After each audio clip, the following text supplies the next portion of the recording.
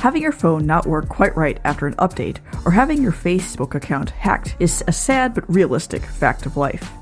There's a ton of tech that is in our lives that we don't quite understand how it works. And what's more, this tech can be watching you, recording your personal information to be used by its parent company and who knows who else. If you want to go off the grid, however, you can just leave your new tech at home. But what if this tech is inside of you and a part of you? What if you need it to live? Now, not understanding what this tech is doing takes on a whole different meaning. You can't leave it at home and you can't switch it off. It's always with you, and you don't have a choice to be apart from it. Today we're joined by a Norwegian cyborg, someone who takes the tech embedded within her very seriously. This is Spark Dialogue Podcast. You could find us at sparkdialogue.com, on Facebook and Twitter, or wherever you find your podcasts. Spark Dialogue tells us stories of science and technology and how they relate to our society, the future, culture, art, philosophy, our lives, and how we see ourselves as humans. I'm your host, Elizabeth Fernandez. Spark Dialogue Podcast continues to operate with the support of listeners like you, and you can become more involved with the podcast by supporting us on patreon.com/sparkdialogue. Here you can have a chance to interact more with the podcast by suggesting topics or even asking questions to our guests. You can find out more information on our website at sparkdialogue.com. Hi, I'm Marie Moe. I am a research manager at the Research Institute SINTEF in Norway. I'm also an associate professor with NTNU, the Technical University in Norway. And I have a PhD in information security. Back in 2011, Marie had a day that would change her life forever. At the time, I was working for the Norwegian government, the National CERT of Norway, doing cyber incident response. And I was on my way to work one day. I didn't know that I had a heart problem at the time. I just suddenly found myself lying on the floor. And it turned out I had passed out because my heart had taken a break. So I paused long enough to cause unconsciousness.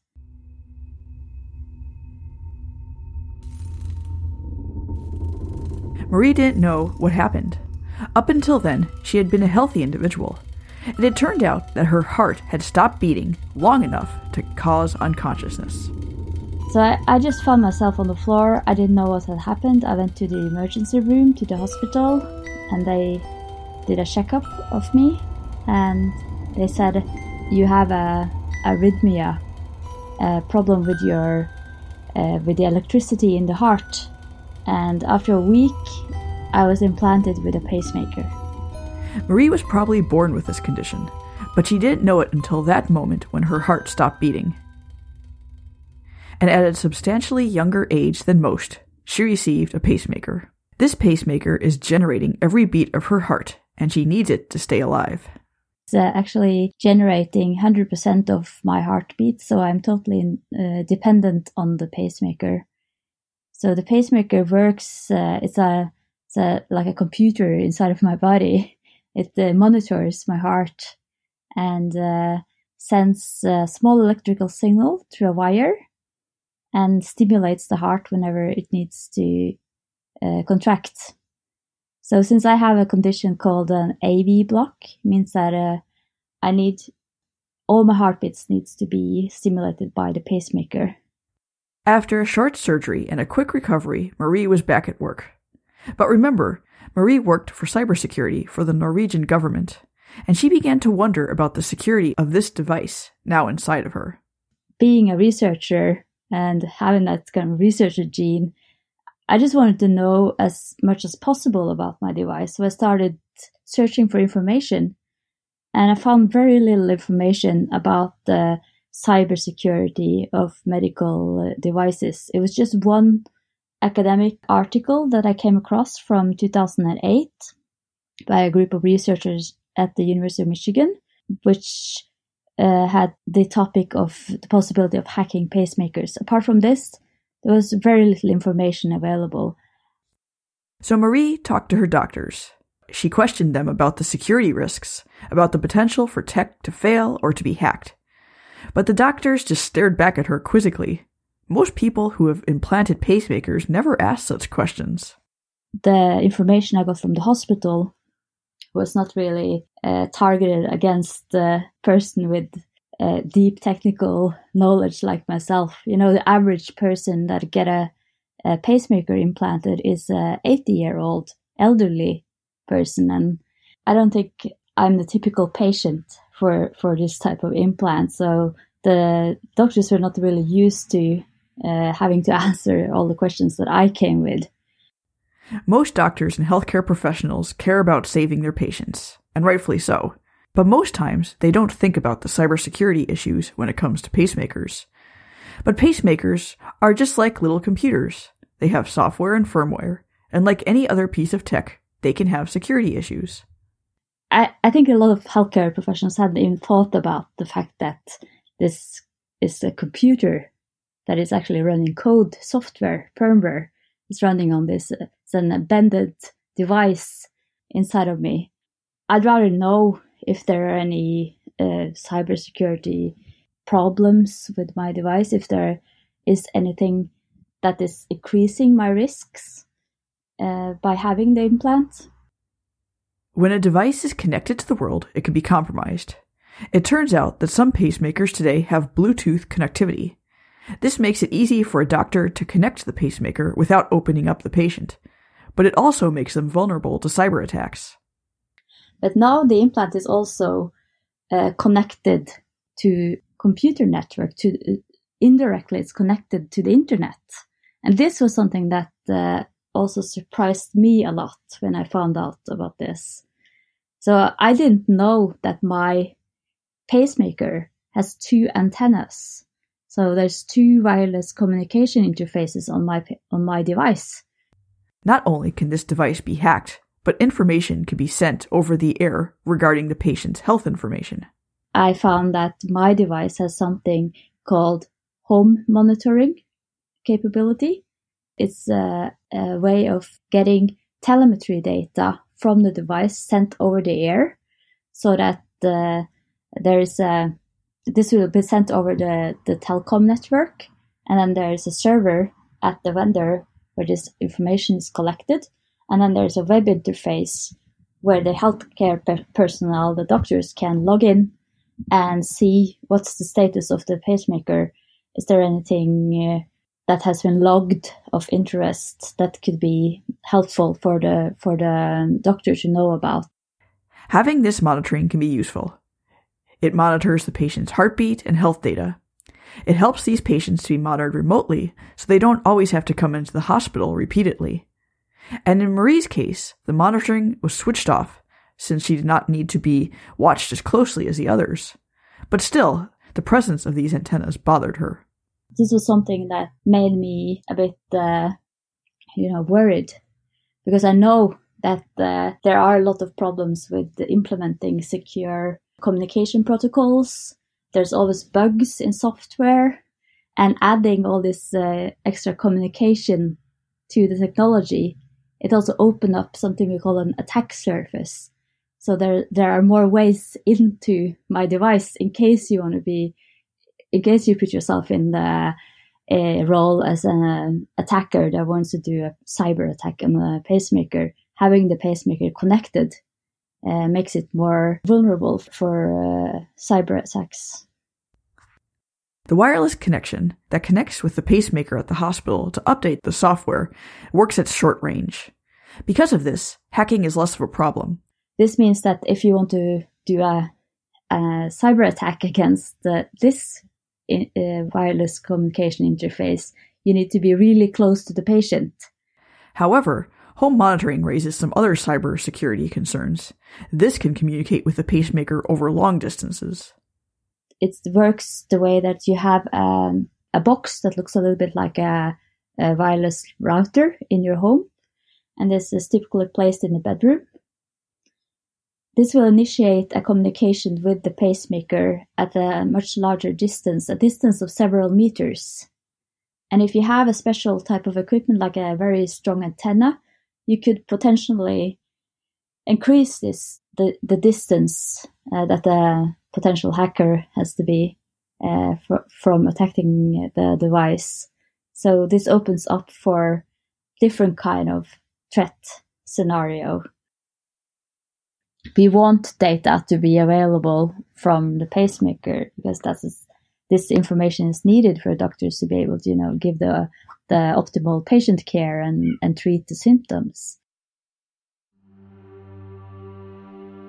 But there are problems to having easy access to medical data at a distance. There are many ways that data from health equipment can be tampered with. Let's imagine that you're switching from one healthcare provider to another. Patient data is transferred, but it gets somehow tampered with or changed on the way. You will get the wrong configuration next time you go in for a checkup. There have also been cases where pacemakers have had faults or flaws in them. There have been several cases where there have been problems with the batteries. So the batteries had something that's called a lithium bridge, which could cause them to suddenly be out of energy or out of power. And for someone like myself who is pacemaker dependent, that would be really critical if the battery suddenly runs out. We had this incident, at least in the UK, a lot of hospitals were hit by something called ransomware. There was a ransomware called WannaCry that made a lot of hospitals have to shut down and turn away patients because all of their journaling systems were down because of this virus that had spread all over their systems. So this means that the WannaCry was not this ransomware worm was not particularly targeted against hospitals or against medical devices, but because of the hospitals having a lot of systems online and not having good enough, let's say, cyber hygiene, they hadn't patched the latest version of all their programs. They had some old, operating systems running on these on their systems and also on their medical devices. This allowed them to be infected by this virus. So you don't have to be actually targeted particularly by the attackers in order to get affected by cyber attacks. It may even be possible for an individual to be targeted. Their pacemaker can be switched off maliciously or even adjust it. There's a possibility of turning it off or just changing the settings in such a way that it's not really treating your symptoms anymore. If you get unauthorized access to the pacemaker and you're able to change the settings. Previous Vice President of the US, Dick Cheney, he had a pacemaker and he got his wireless connectivity physically removed from his device because they were worried about, terrorist attacks or some assassination attacks. Normally, Marie does not feel her pacemaker working. It keeps her heart beating steadily, increasing the beats per minute when she needs it, and decreasing them when she is at rest. She even ran a half marathon with the pacemaker. But something very strange happened to Marie one day. Something that shows that the pacemaker is a machine, just like any other. I was sitting in the plane, and usually I don't feel that the pacemaker is generating all of my heartbeats. But then I suddenly felt it. It was a very strange feeling. It's like I was just sitting in the plane, and then suddenly I could feel that something was going on with my heart. And I looked down at my chest, and I could see my chest muscle. It was twitching in the rhythm of my heart, like involuntarily. And I never had this feeling before, because usually I don't feel the pacing. Her first thought that there was something wrong with the wiring of her pacemaker. There are 2 wires that go from the pacemaker, which is just under my skin in the chest area, and these are then pulled through a vein and attached to the inside of the heart. And this wire is the mechanical part of the pacemaker that usually can be a problem. That's like highest probability of something going wrong with when it comes to a pacemaker. So my first thought was, wow, maybe one of the wires had come loose and is touching the muscle. She knew something was wrong, so she alerted the flight attendants. I told the crew in the airplane, I have a pacemaker, something is wrong with the pacemaker, and they went and conferred with the captain, came back again and said, we're just 20 minutes away from Schiphol Airport. If not, we would have redirected the plane and done an emergency landing, but luckily they didn't have to do that, so we landed at the airport. There was an ambulance waiting for me that took me directly to the hospital. And I had to spend the night at the hospital in the Netherlands under full cardiac monitoring. But the next morning, they rolled in the equipment, the programmer, to do a checkup of my device. And I was informed that luckily there was nothing wrong with the hardware of the device. It was a software issue that could be corrected by a firmware update. Like many software programs, the pacemaker made its own log file when it failed. This log file revealed the source of the error and the cause of the failure in the first place. There was actually an error message displayed on the programmer, which the pacemaker technician had never seen before, which said data error in pacemaker. There was also a crash file created, a log file, which is something you can investigate to see what actually went wrong with the pacemaker. It was after I got access to that the information from that investigation, which was done at the vendor. The pacemaker manufacturers took this file and investigated it and saw what had probably gone wrong, that I was informed that this was caused by cosmic radiation, most likely. It turned out that Marie's pacemaker was hit by a cosmic ray.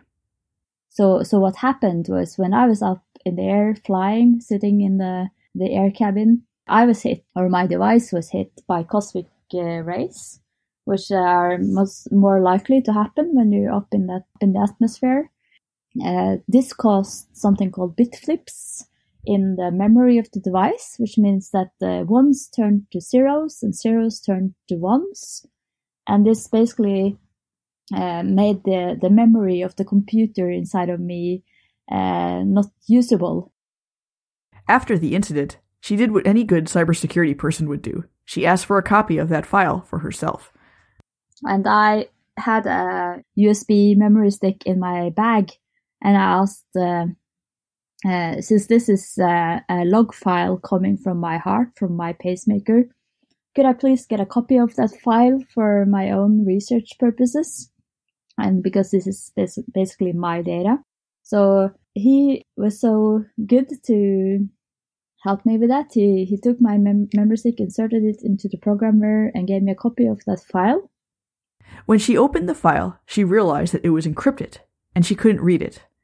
So she decided to hack into her own heart. And at the time, I was supervising 2 master students on their project. So I handed this file over to my students, and I said, this is a great challenge for you to try to figure out how this file is encrypted, if this encryption is good enough. So we had actually access to a pacemaker programmer in the lab, because I had bought this programmer on eBay for $500, a used pacemaker programmer from a hospital in the US.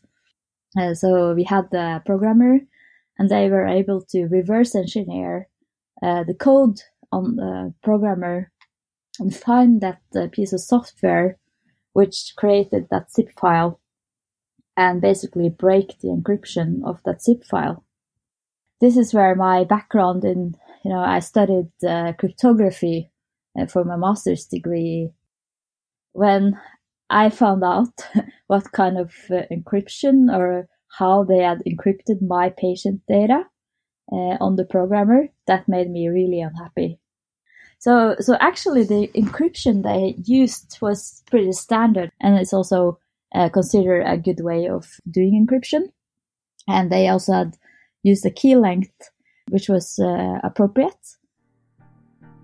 The problem was the key they had used was the same everywhere. It was a hard-coded key.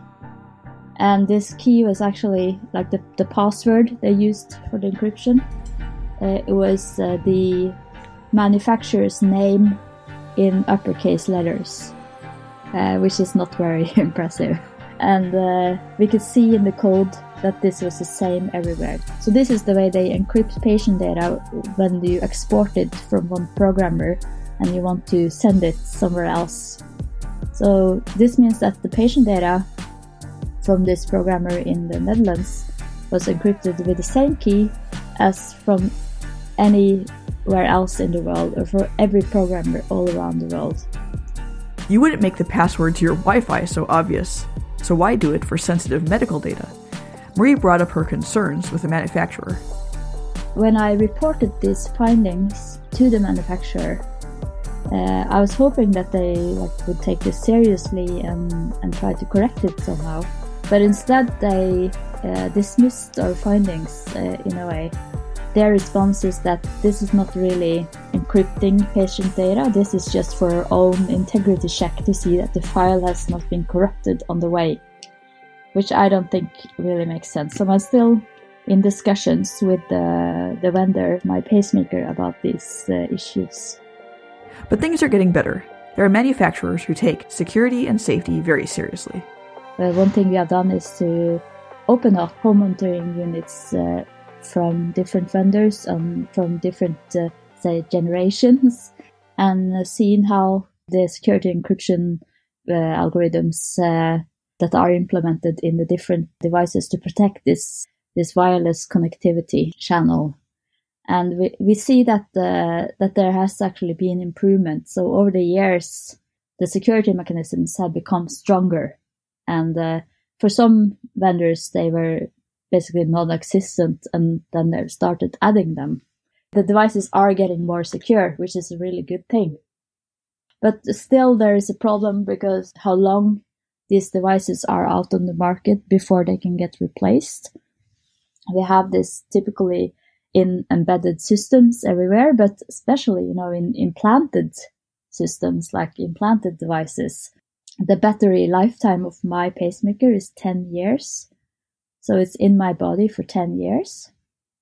And if you add to that the time it takes to get the device approved for sale on the market from you starting in the design phase until you can actually sell it, that can typically take like 5 or 6 years.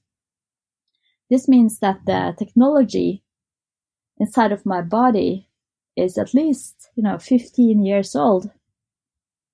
And the same goes for a lot of these devices that are out there that are not implanted, but are the devices that communicate with the pacemakers. It takes a long time also to get those replaced to the newest models and so on. I would say that the medical device security is not very mature, but it's getting better, at least.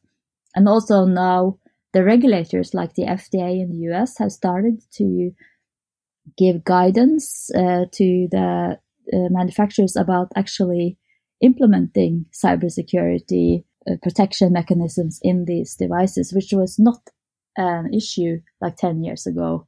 No one was asking about cybersecurity. No one was telling them that they needed to do this. I'm also volunteering for this grassroots organization called I Am the Cavalry. We are researchers, we are people working for the different device manufacturers and so on that are concerned about cyber safety of systems that can affect human lives. And we published something called the Hippocratic Oath for Connected Medical Devices, which is 5 principles that we want the manufacturer of medical devices to take into account when they're making these medical devices. These are pretty easy principles.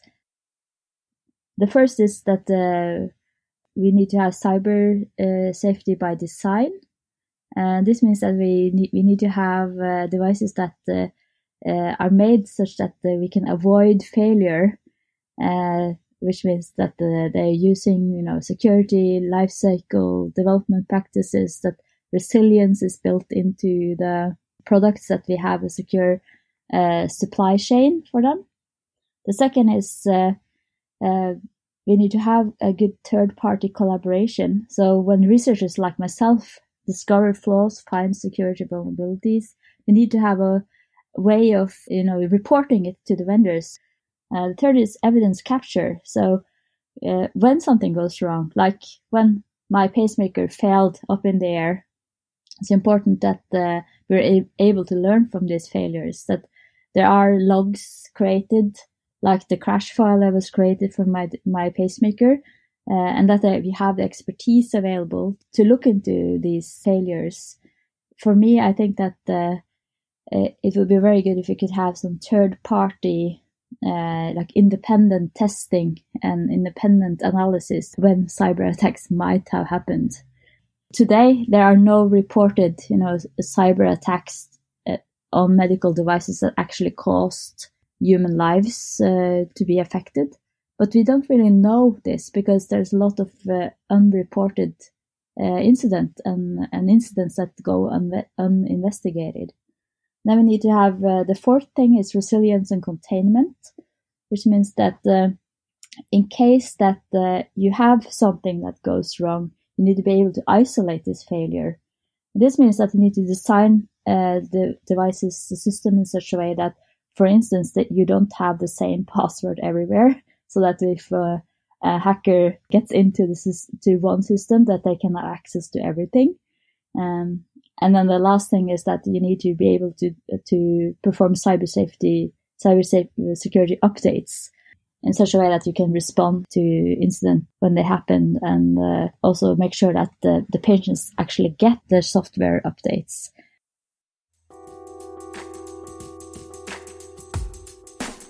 In the future, more of us may be cybers, like Marie.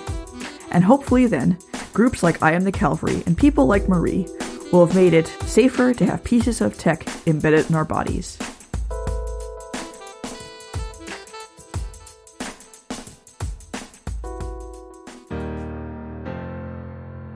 Spark Dialogue Podcast is produced by me, Elizabeth Fernandez. You can find us on the web at sparkdialogue.com. Thanks for joining us, and see us in 2 weeks for another episode. And remember, you can become more involved in the podcast, ask future guest questions, and see advanced content on Patreon. Check us out at sparkdialogue.com and at patreon.com/sparkdialogue. Some of the background music you heard was produced by me. Others are clips from Her by Drake Stafford, Dubuque Box by Sergei Cheremisinov, Stay the Course by Kevin MacLeod, Probably Shouldn't by DJ Lang, and Lost Time by Kevin MacLeod. More information about these songs can be found in the show notes at sparkdialogue.com.